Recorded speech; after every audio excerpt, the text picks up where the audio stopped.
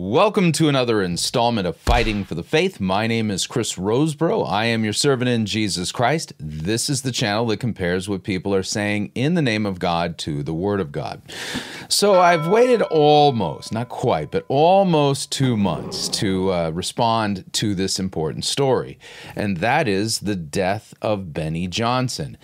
Now, if you're not familiar with Beni Johnson, she's the wife of Bill Johnson of Bethel Church in Redding, California, a church that I consider to be one of the most dangerous churches on planet Earth. Heretical is like almost an understatement when it comes to their theology, and I would note that in particular their theology as it relates to healing is absolutely toxic and devastating to people who have chronic illnesses. All of that being said, in the past, when we've talked about people like this, we've talked about their Mount Carmel moment. I'm going to change it up a little bit today. Today, we're going to be talking about Bill Johnson and Bethel Church's Jeremiah 29 moment. I'll explain as we get into the biblical teaching on this. So let's just kind of put this out there. This isn't an end zone dance. This isn't spiking the football. This is a sober-minded post-mortem on what is wrong with Bethel's theology and taking a look at the absolute radical inconsistency and hypocrisy, if you would, of Bethel Church when it comes to their doctrine of healing in the face of the fact that Beni Johnson has had cancer since 2018. That they know of. Yeah, I'll explain all of the history along the way. So let's whirl up the desktop, and that's a long exposure photo I took in Ireland back before the days of COVID. But let's start by whirling up our web browser here. And this is a story that is from August 18th of 2018, or let's just say August of 2018. And this is when the news was first broke that Beni Johnson had cancer. And so the headline reads, Bethel Church pastor shocked by cancer remains strong in faith, loving Jesus all the way. And almost 4 years to the month that this was published is when Beni Johnson succumbed to cancer and died. So for 4 years, from August of 2018 until July 14th of 2022, Beni Johnson has been battling cancer. So this is when it was first broke. The news was first revealed that she was being treated for cancer. And so the story is there. This is from the Christian Post. Now, fast forward to February 11th of this year, 2022. And the headline reads, Bethel's Beni Johnson having trouble breathing amid cancer battle. Church launches 24/7 prayer campaign. And it was at this time that there was a big to-do at one of the ends of a Bethel service where they were decreeing and declaring and commanding and taking authority over cancer and all this kind of nonsense. And it didn't do anything. And the reason why is because their theology is not biblical. And then we fast forward to July 14th of this year, just almost 2 months ago. Beni Johnson of Bethel Church dies from cancer at 67. Bill Johnson says wife is now healthy and free. Well, she's dead. So her body isn't healthy. Her body is moldering. Her body is decomposing. She was not healed of cancer. Why does this all matter? It matters because of Bill Johnson's refusal to stay within the bounds of Scripture and teach what the Bible teaches as it relates to healing and to bodily ailments. And so we're going to do a little bit of review work here. We'll do some biblical debunking along the way. And like I said, this is their Jeremiah 29 moment. Jeremiah 29. I'll explain that when we get there. So let's go back in time. And you're going to note here, we're going to risk something here today. We're going to play these videos at a lower resolution. We're not going to change up the pitch at this point. And I've turned the closed captioning on, and we're going to risk it. In the past, Bill Johnson and Bethel Church have not permitted people to criticize them. And as a result of that, they don't stay within the doctrine of fair use. And so they do a lot of takedown work on YouTube. But we're going to risk it today. And if this video is put back up and from this point on the audio is warped and the video is warped, it's because they weren't permitting people to criticize their theology yet again. Claiming copyright is what they do. And we're well within the bounds of the doctrine of fair use when it comes to copyrighted material. This is explicitly for the purpose of offering biblical criticism of Bill Johnson's false doctrine and false teaching, and in particular as it relates to healing. So let's go back. The name of this particular sermon is titled The Theology of Jesus and the Rising Church, the theology of Jesus and the Rising Church. And we're going to listen to a couple of segments from this particular sermon because it really kind of gets at what's wrong with Bill Johnson and his theology. And we'll talk about how devastating this is. But let's listen in. Because in his world, it's not human need that pulls on resource. It is faith. It is stewardship. It is using what God has given correctly. The power of speech is amazing. The decree, I was thinking about it just. All right, so a little bit of setup here. What he's talking about is the so-called doctrine of decreeing and declaring, the power of speech, as he says, and that somehow our words can pull on heaven in order to pull resources down. And so he's talking about how amazing the decree is. And this is not praying, by the way. I've pointed this out on many episodes of Fighting for the Faith, that when you're decreeing and declaring, the one thing you are not doing is asking. And he's going to twist a biblical text in order to make it appear like God is teaching us to decree and to declare. And it's really slick and it's really false. And I would note here, when it comes to Benny Johnson, for 4 years, folks at Bethel have been decreeing and declaring her healing. And that didn't happen. Keep that in mind. So let me back this up just a little bit. It is faith. It is stewardship. It is using what God has given correctly. The power of speech is amazing. The decree, I was thinking about it just earlier today, that the Lord would actually withhold the realm of the miraculous in Isaiah 35. That the Lord would withhold the realm of the miraculous in Isaiah 35. Now, before he gets to it, let's take a look at what Isaiah 35 is all about. So Isaiah 35, the ransomed shall return. If you're familiar with the prophet Isaiah and his work, it's a wonderful book to work your way through, and it's a little difficult at parts. But here's the thing. There are several sections of the book of Isaiah that are pointing to the eschaton, the time after the return of Christ, the time after the restoration, after the world has been restored back to Eden. And it's using picturesque kind of prophetic metaphors and describing what the world will be like here. And Isaiah 35 is one of those texts.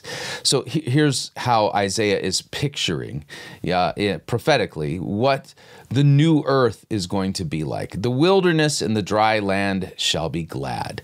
The desert shall rejoice, blossom like the crocus. Okay, is the Sahara Desert doing that now? No. How about the Sonora Desert? No.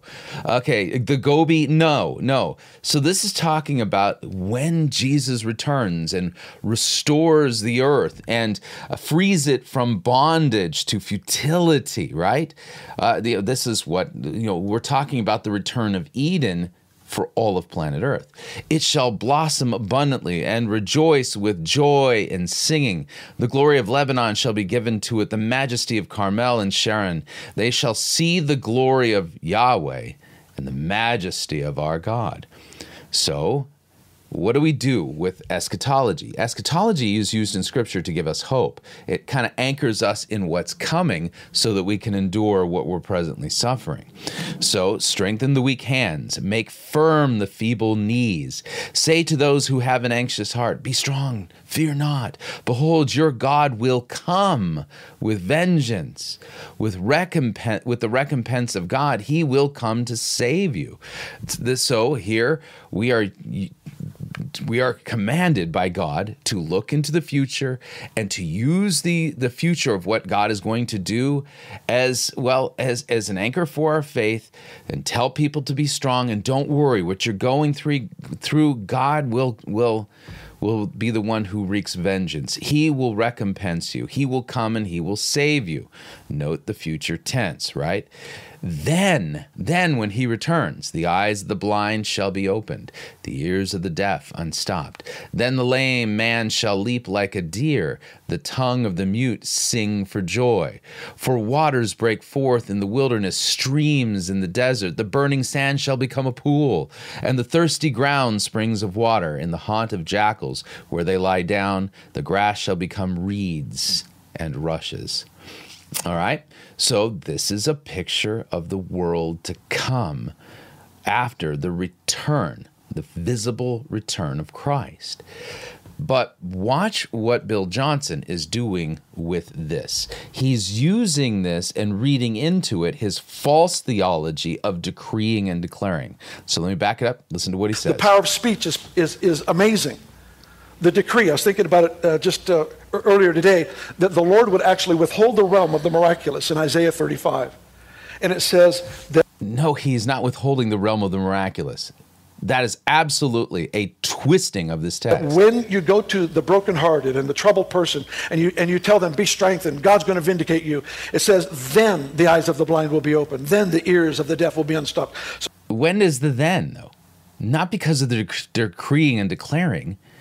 The then is when Jesus returns. Isaiah 35 is a picture of the new earth. So here's this realm of the miraculous that is waiting for the stewardship of the knowledge of God put into decrees that are proclaimed over each other. And no, it's not. And note, he totally twisted this text. And I would note, for 4 years, Bethel Church and Bill Johnson and Chris Valentin and others have been decreeing and declaring the health and recovery and healing from cancer for Benny Johnson.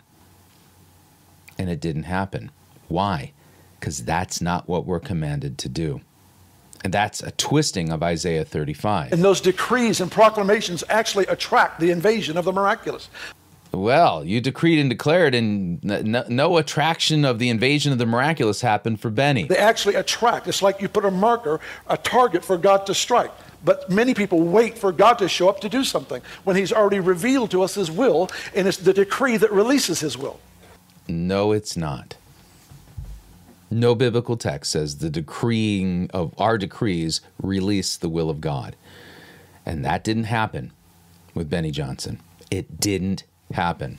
Well, it gets worse from there. Let's fast forward just a little bit in this so-called sermon, and we're going to hear some things that are just absolutely sick and twisted. This is not a small error. This is heresy, and this is the stuff that shipwrecks people's faiths. And so this ministry of Jesus that dealt with every single person that came to him with affliction or torment, he ministered to them. That's the only standard to follow. All right. So one of the things you'll hear Bill Johnson saying, you're going to hear it here and you'll hear it in another video, is that Jesus healed everybody who came to him. That is false. Absolutely, demonstrably false. It's not true.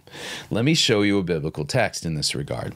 In the Gospel of Mark, chapter 1. In the Gospel of Mark, chapter 1, we'll start at verse 29. And immediately Jesus left the synagogue, entered the house of Simon and Andrew with James and John.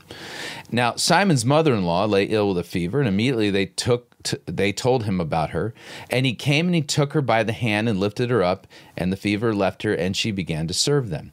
That evening at sundown, they brought to him all who were sick or oppressed by demons, and the whole city was gathered together at the door. And he healed many who were sick with various diseases, cast out many demons, and he would not permit the demons to speak because they knew him. Note, it says many, it doesn't say all, but it's even clearer. We continue. And rising very early in the morning, while it was still dark, Jesus departed and went out to a desolate place, and there he prayed. And Simon and those who were with him searched for him, and they found him and said to him, "Everyone is looking for you." And he said to them, "Let us go to the next towns that I may preach there also, for that is why I came out." And he went throughout all the Galilee, preaching in their synagogues and casting out demons. So note here in Mark 1, Jesus didn't heal everybody, he healed many. And the next morning, they were ready. There was a whole crowd, a multitude in need, and Jesus totally ignored them.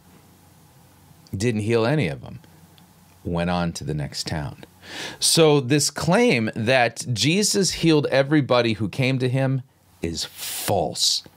And you'll note this is a pivotal point in his false theology. In Bill Johnson's false theology, we've got to follow the example of Jesus, right? And so he's using this false standard as the standard. And you'll see that as this develops. Let me back it up just a little bit. That dealt with every single person that came to him with affliction or torment. He ministered to them. That's the only standard to follow. I refuse to create a theology that allows for sickness. I refuse to create a theology that allows for sickness. Let me show you a meme I put together in March of 2020.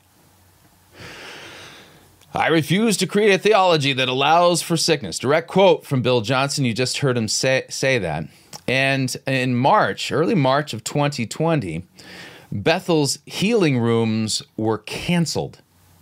And at that time, we were calling it the coronavirus. Bethel's healing rooms canceled due to coronavirus. Now everyone just calls it COVID-19, right? But at that time, the language regarding the pandemic and the virus hadn't kind of solidified to where it is today. So I refuse to create a theology that allows for sickness, Bill Johnson has famously said. Yet the healing rooms at Bethel were canceled. And I would note, during the pandemic, Bethel's School of Supernatural Ministry, also known as Hogwarts, that was shut down due to a major outbreak of COVID among the students. Now, if these are people who have the ability to decree and declare and to light up the target and release the will of God by their declarations, and that's real Christian biblical theology, then the healing rooms should have stayed open. In fact, the ones running the healing rooms should have been sent all the way around Redding, California, and other places, sent to other places in order to knock down the infections.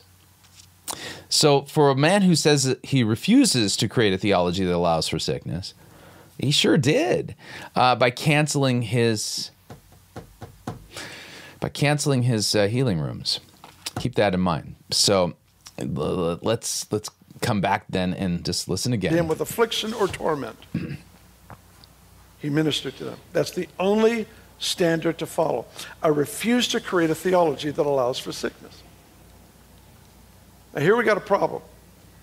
Only one. It's a small one.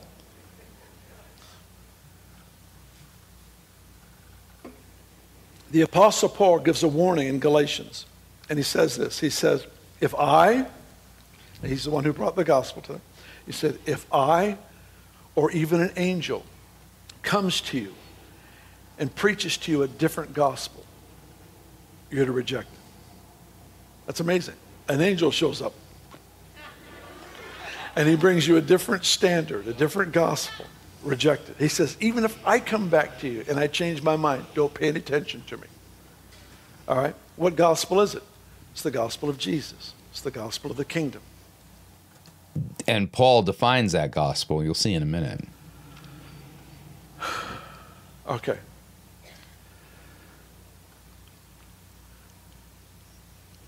Let me illustrate.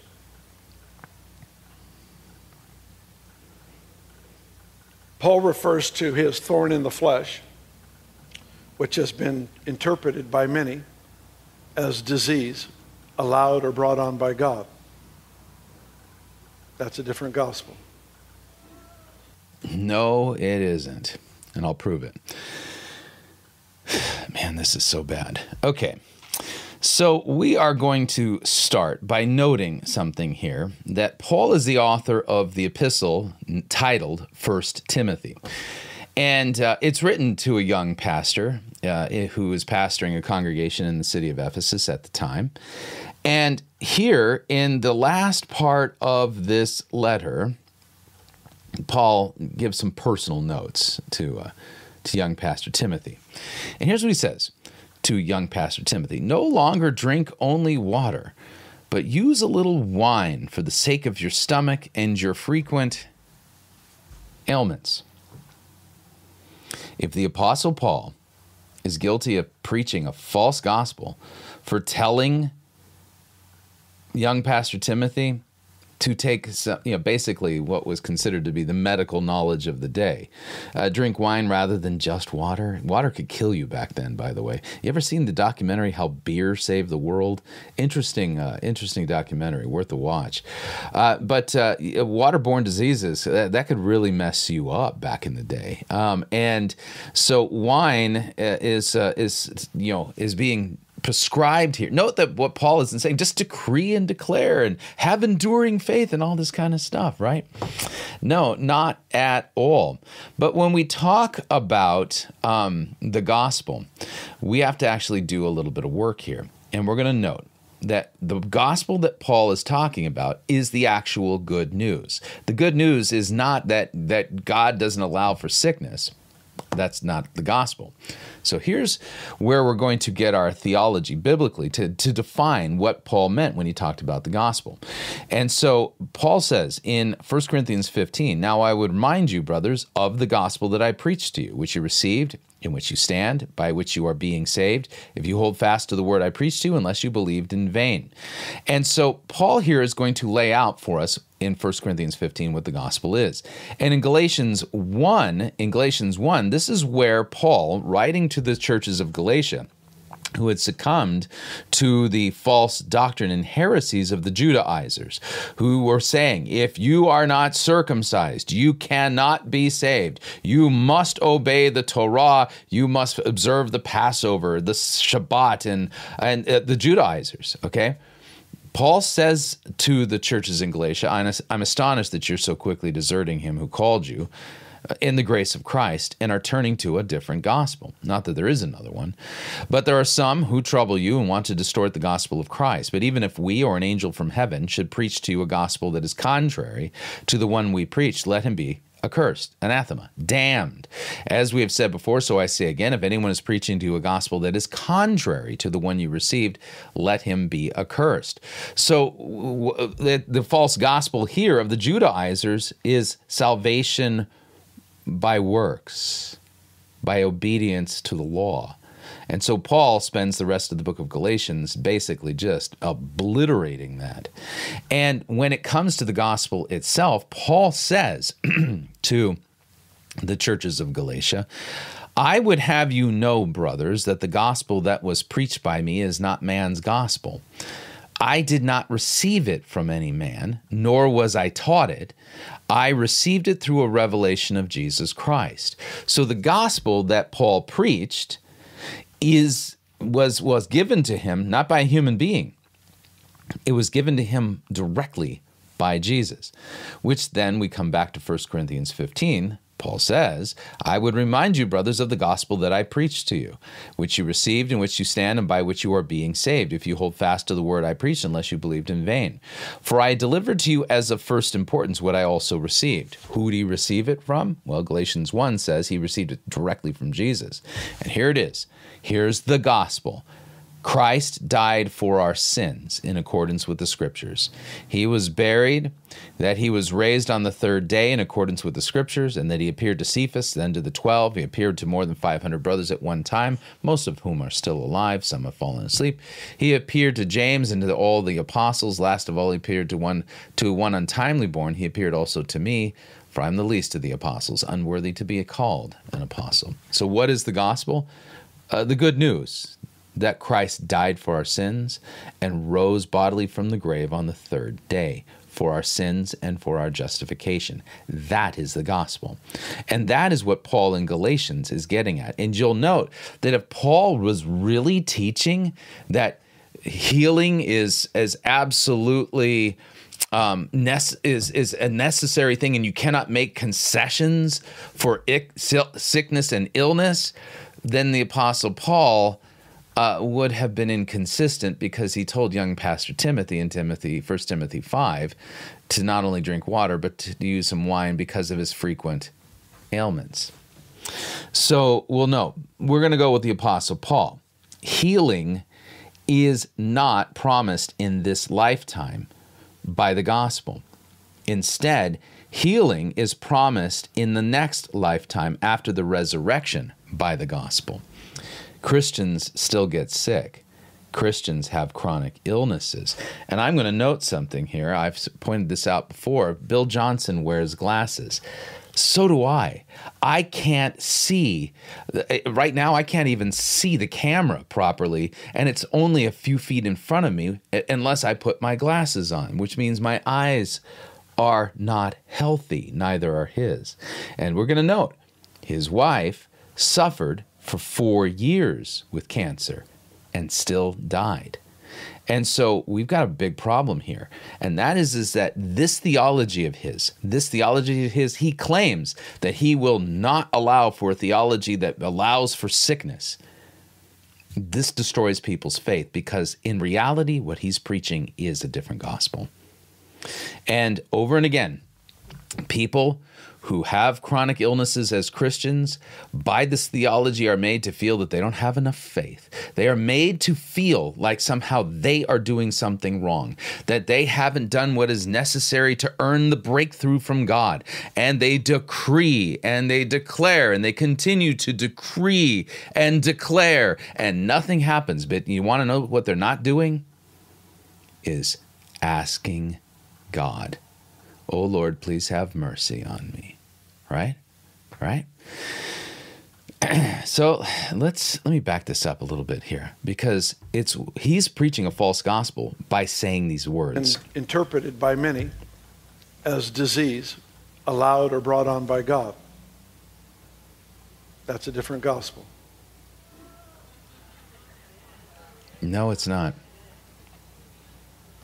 Paul told Timothy to take wine for his frequent ailments. Jesus didn't model it. Jesus did not heal everybody who came to him. Mark 1 is very clear on that. He didn't teach it. And Paul said, you can't change the standard. The standard is not that Christians always get healed. That's not biblical, nor is it in line with even reality. And the death of Benny Johnson proves it. Now, let's note that recently, we'll go back a year, a year and a couple of months. Bethel did a series called Rediscover Bethel, and where they were trying to, basically do damage control to take on some of the claims of their critics and kind of hit these head on. And we're going to note that at this time, Bill Johnson's wife was a little more than a year from dying. She was 3 years into her cancer battle. 3. Which makes these words unbelievable. Let's continue. So do you believe that it's God's will to heal everyone? Is that like Bethel standard teaching, or I have to approach. Yes, so no Dan Farrelly here. He just is really nervous. He has that nervous laugh in asking the question. So do you believe that it's God's will to heal everyone? Is that like Bethel standard teaching, or I have to approach that it is. He doubles down. His wife has been fighting cancer for 3 years. He's still wearing glasses. His son, his son has a hearing problem. I have to approach it as always God's will. And I have to approach it as it's always God's will. No, it is not. It is not always God's will to heal, not in this lifetime. and my lead on that is everybody the Father sent Jesus to, he healed. No, he didn't. We already established that from Mark 1. Jesus left a whole crowd of people needing to be healed and went on to preach. Everyone who came to Jesus, he healed.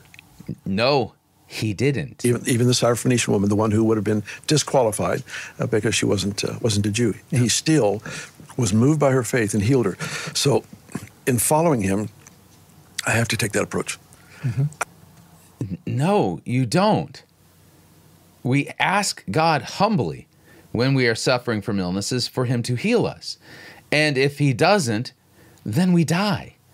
That's how it goes. And he's promised us perfect healing in the resurrection. I have had two exceptions that I can think of. Yeah. When I've been praying, one lady, as I was praying for her, I could tell, when you walk sensitive to the Holy Spirit, you don't want to grieve, you don't want to quench. You're in that, you're walking that road. So it's always God's will to heal, except for this one time when I was praying for in a relationship with him, I could tell that if I prayed for healing, it would grieve him. How? How do you know that? And so it's a different idea. It wasn't like if it's Lord, if it's your will. Oh no.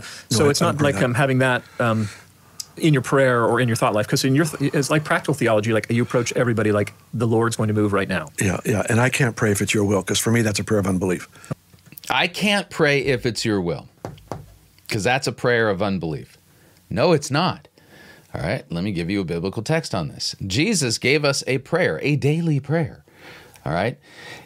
So Jesus, in talking about, not praying like the hypocrites and just basically piling on empty phrases, so when you pray, you must not be like the hypocrites, Jesus says in Matthew 6, for they love to stand and pray in the synagogues and in the street corners that they may be seen by others. Truly I say to you, they've received their reward.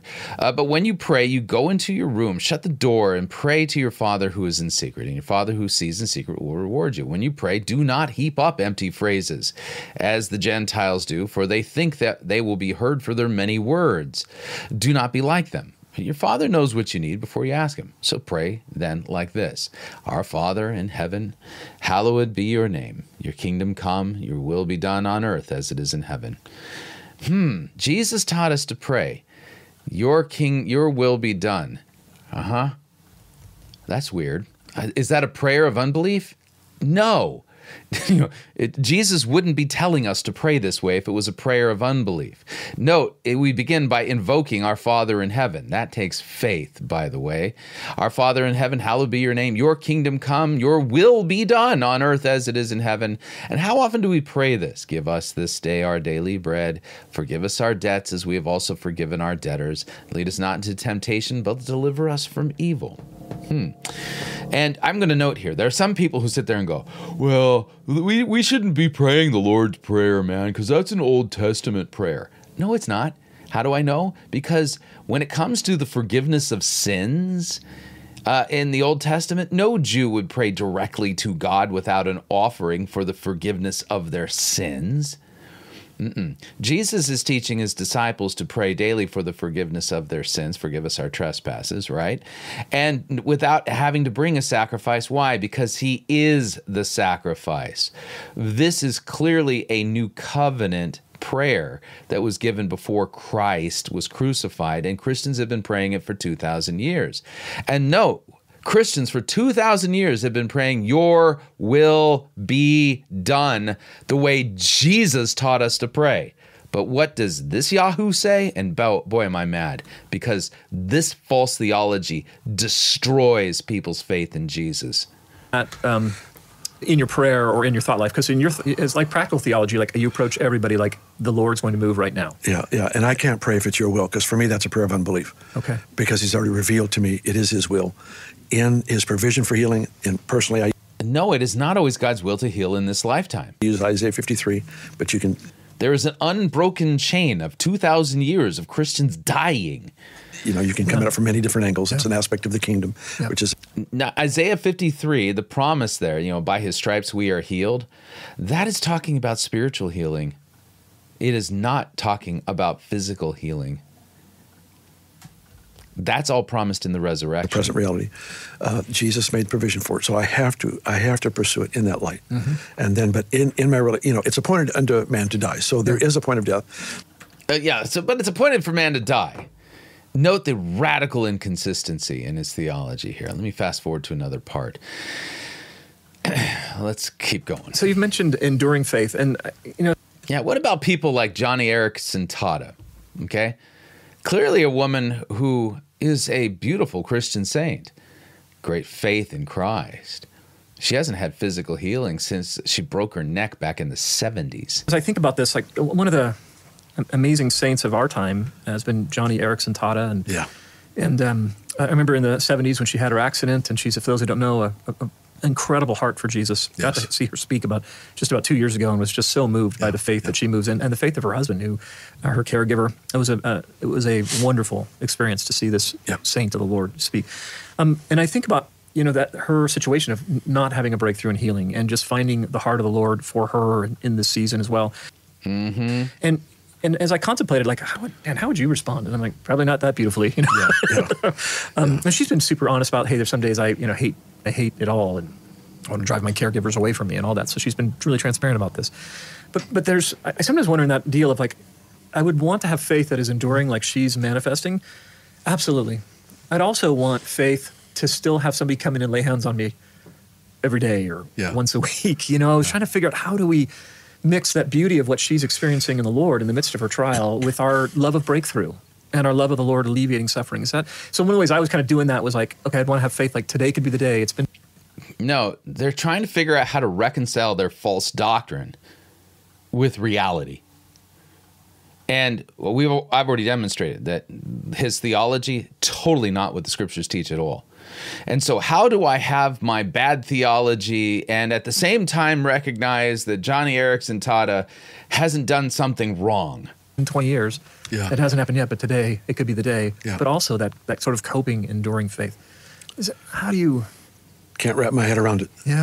What I want to do. Can't wrap my head around it. That's code talk for I refuse to budge off my false theology. Is do two things. I want to make sure that I protect the dignity of her moment, the dignity of her life. She is so illustrating Christ. I would never want to say or do anything that would make her or anybody in her condition. I have friends that I'm ministering to that are in very, very similar condition. And I would never want them to somehow feel less than or...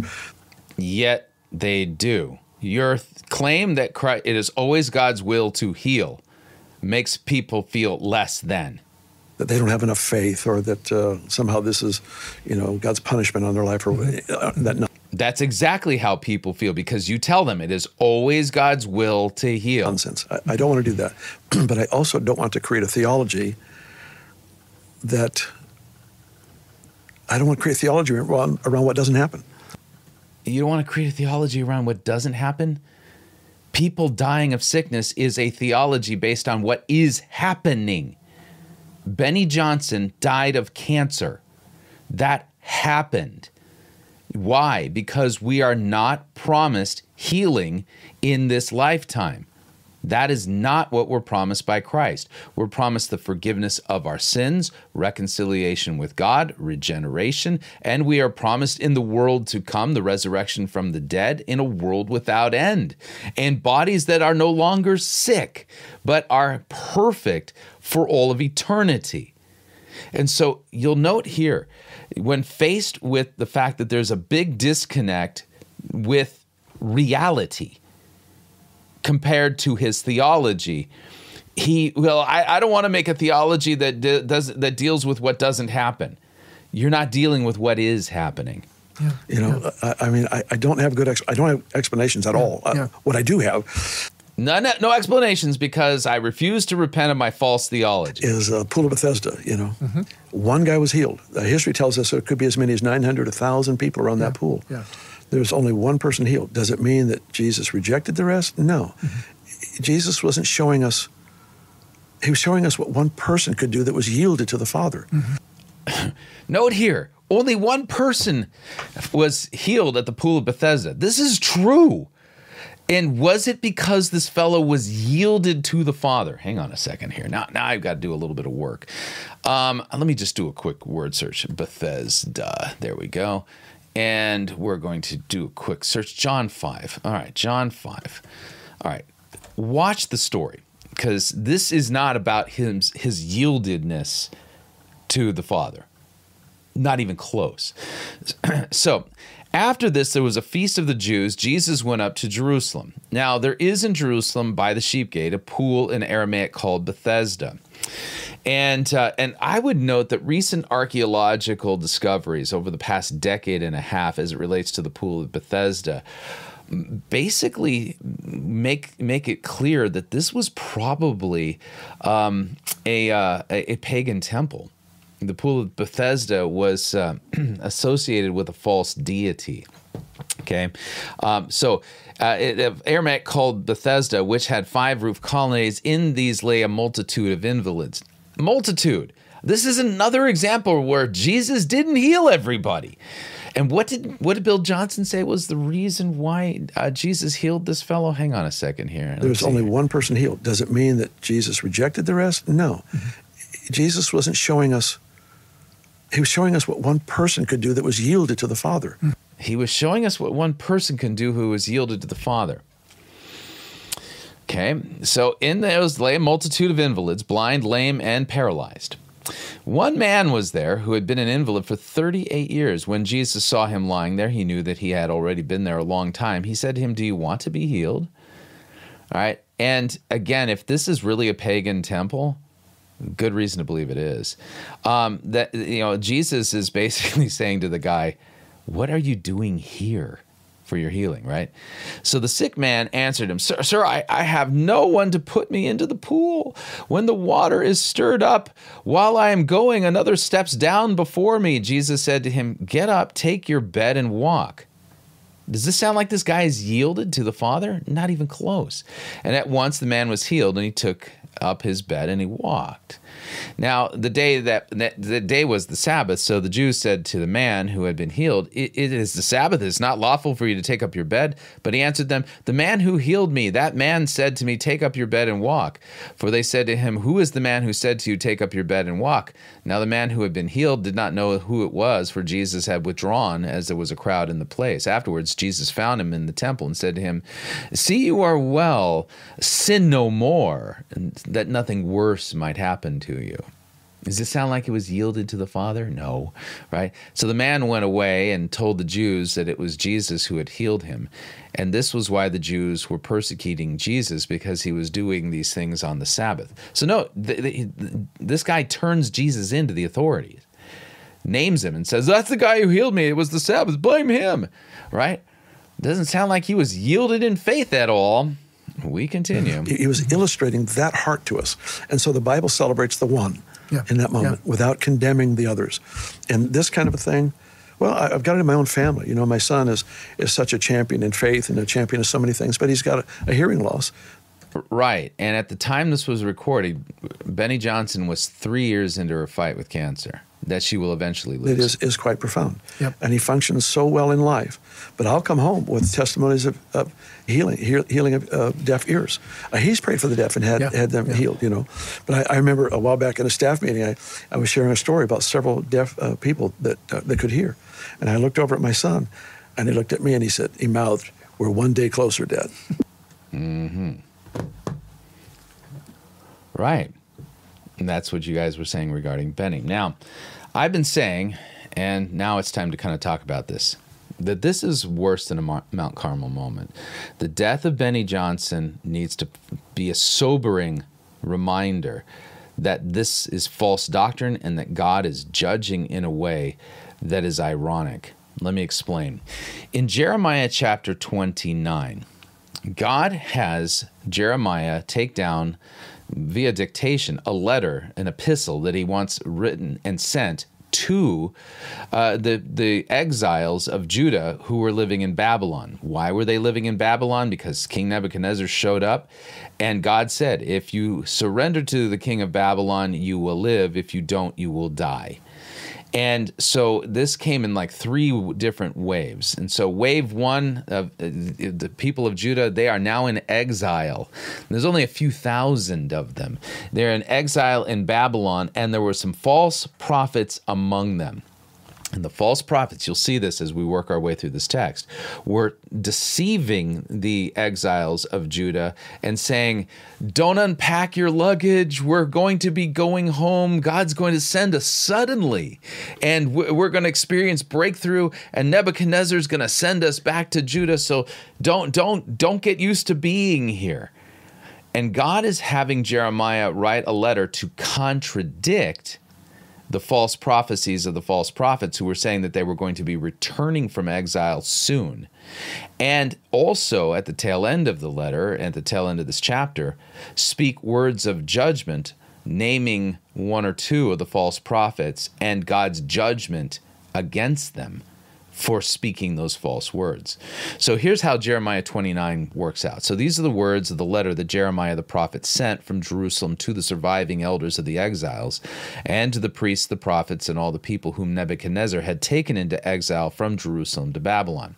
This was after King Jeconiah and the queen mother, the eunuchs, the officials of Judah and Jerusalem, the craftsmen and the metalworkers had departed from Jerusalem. The letter was sent by the hand of Elasah, the son of Shaphan, and Gemariah, the son of Hilkiah, whom Zedekiah, the king of Judah, sent to Babylon to Nebuchadnezzar, king of Babylon. It said, so here's the letter. Thus says Yahweh of armies, God of Israel, to all the exiles whom I have sent into exile from Jerusalem to Babylon. Note, God is making it clear he's the one who sent them. Build houses, live in them. Plant gardens, eat their produce. Take wives, have sons and daughters. Take wives for your sons and give your daughters in marriage, that they may bear sons and daughters. Multiply there, do not decrease. But seek the welfare of the city where I have sent you into exile, and pray to Yahweh in its behalf. For in its welfare you will find your welfare. For thus says the Lord, Yahweh of armies, the God of Israel, do not let your prophets and your diviners who are among you deceive you. Do not listen to the dreams that they dream, for it is a lie that they are prophesying to you in my name. I did not send them, declares Yahweh. For thus says Yahweh, when 70 years are completed for Babylon, I will visit you, and I will fulfill to you my promise and bring you back to this place. You're going to be there for 70 years, which means most of them are going to die there, right? For I know the plans I have for you, declares Yahweh, the plans for your welfare, not for evil, to give y'all a future and a hope. Then you will call upon me and come to and pray to me, and I will hear you. You will seek me and find me. Then you will seek me with all your heart.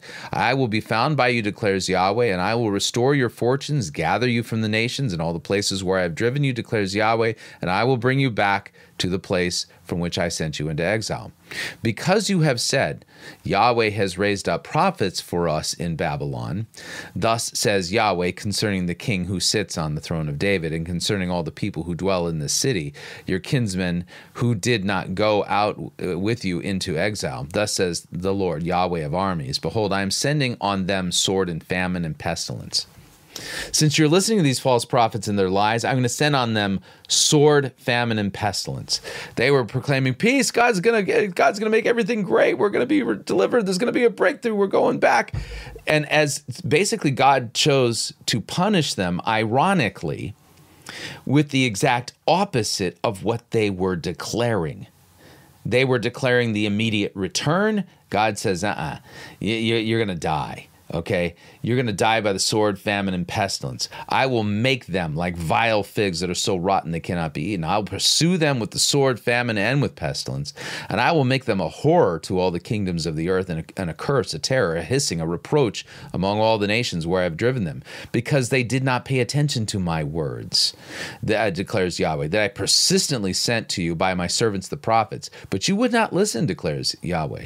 So hear the word of Yahweh, all you exiles whom I sent away from Jerusalem to Babylon. Thus says Yahweh of armies, the God of Israel, concerning Ahav, the son of Koliah, and Zedekiah, the son of Maaseiah, who are prophesying a lie to you in my name. So God singles out Okay? Ahab the son of Koliah and Zedekiah the son of Maaseiah. Why? They're prophesying lies. Behold, I will deliver them into the hand of Nebuchadnezzar, the king of Babylon, and he shall strike them down before your eyes. Because of them, this curse shall be used by all the exiles from Judah and Babylon. Yahweh make you like Zedekiah and Ahab, whom the king of Babylon roasted in the fire, because they have done an outrageous thing in Israel. They've committed adultery with their neighbors' wives. They have spoken in my name lying words that I did not command them, and I am the one who knows, and I am witness, declares Yahweh. So this is an example of God judging false prophets, ironically, judging them by sending on them the very thing that they were falsely saying would never happen. Sword and pestilence and famine and things like this. They were declaring of health and wealth and abundance and things like that, and God sent them the exact opposite as a judgment so that people would pay attention. So Shemaiah, and there's another fellow, to Shemaiah of Nehelam, you shall say, thus says Yahweh of armies, the God of Israel, you have sent letters in your name to all the people who are in Jerusalem, and to Zephaniah, the son of Maaseiah, the priest, and to all the priests, saying, Yahweh has made you priest instead of Jehoiada, the priest, to have charge over the house of Yahweh, over every madman who prophesies, to put him in stocks and neck irons. Now why have you not rebuked Jeremiah of Anathoth, who is prophesying to you? For he has sent to us in Babylon, saying, your exile will be long. Build houses and live in them, and plant gardens and eat their produce. So Zephaniah the priest read this letter in the hearing of Jeremiah the prophet, and then the word of Yahweh came to Jeremiah, send to all the exiles, saying, thus says Yahweh concerning Shemaiah of Nehelam, because Shemaiah has prophesied to you when I did not send him, and has made you trust in a lie. Therefore, thus says Yahweh, behold, I will punish Shemaiah of Nehelam and his descendants, and he shall not have anyone living among the people, and he shall not see the good that I will do to my people, declares Yahweh, for he has spoken rebellion against Yahweh. So I'm going to note here, here's how I see the death of Benny Johnson. Well, it's actually quite simple. It is Bill Johnson who said, I refuse to create a theology that allows for sickness. And he has been falsely prophesying and falsely teaching. He is a false prophet and a false apostle, that God always wills to heal. And people have trusted in these lies. And I personally believe that this is what happened to Benny Johnson is a cautionary tale and God's judgment to demonstrate that not only is Bill Johnson's theology false, but that God is judging Bill Johnson and his family for their lies that they are speaking in God's name. So he refuses to create a theology that allows for sickness. God said, fine, I'm going to strike down your wife with a 4-year-long cancer battle. Maybe that'll sober you up. So it's exactly the same pattern we see in the prophet Jeremiah and other prophets of the Old Testament. When those who are false prophets are speaking false words and causing people to trust in their lies, words that God has not spoken, promises that God has not made, God judges, and usually judges ironically. I think that's the reason why Fred Price died of COVID. And I also think this is the reason why Benny Johnson died of cancer. And you'll note, despite the fact that he refuses to create a theology that allows for sickness, God struck her down with a horrible sickness. And this stands as a warning to everybody in the church. Do not listen to this man's lies. Do not listen to his false prophecies and his false theology regarding healing, and instead come back to the wholesome biblical words that are found in the scriptures. These are the words of God, and they assure us that even if we are sick and we die, this is all the big cosmic consequences of our sin, yet in Christ we are alive, and the promises that we have of perfect health are true, not in this lifetime, but in the one to come, after he returns in glory to judge the living and the dead and calls our bodies out of the grave. On that day, there will be no sickness, and will be truly restored. Do not listen to the false words and false prophecies and false theology of men like Bill Johnson. They are under God's judgment. It is very much akin to what we see in Jeremiah 29 of the false prophets. He doesn't create a theology that allows for sickness. God brought sickness on his wife. It's a cautionary tale. He's the one speaking lies. He's the one speaking a false gospel. Abandon Bethel. Abandon ship. Run from them like the spiritual plague that they are. They are sending people to hell, and they are visibly under the judgment of God. And if they do not repent, things will only get worse. That's all I have to say. So hopefully you found this helpful. If so, all the information on how you can share the video is down below in the description. Until next time, may God richly bless you in the grace and mercy won by Jesus Christ and his vicarious death on the cross for all of your sins. Amen.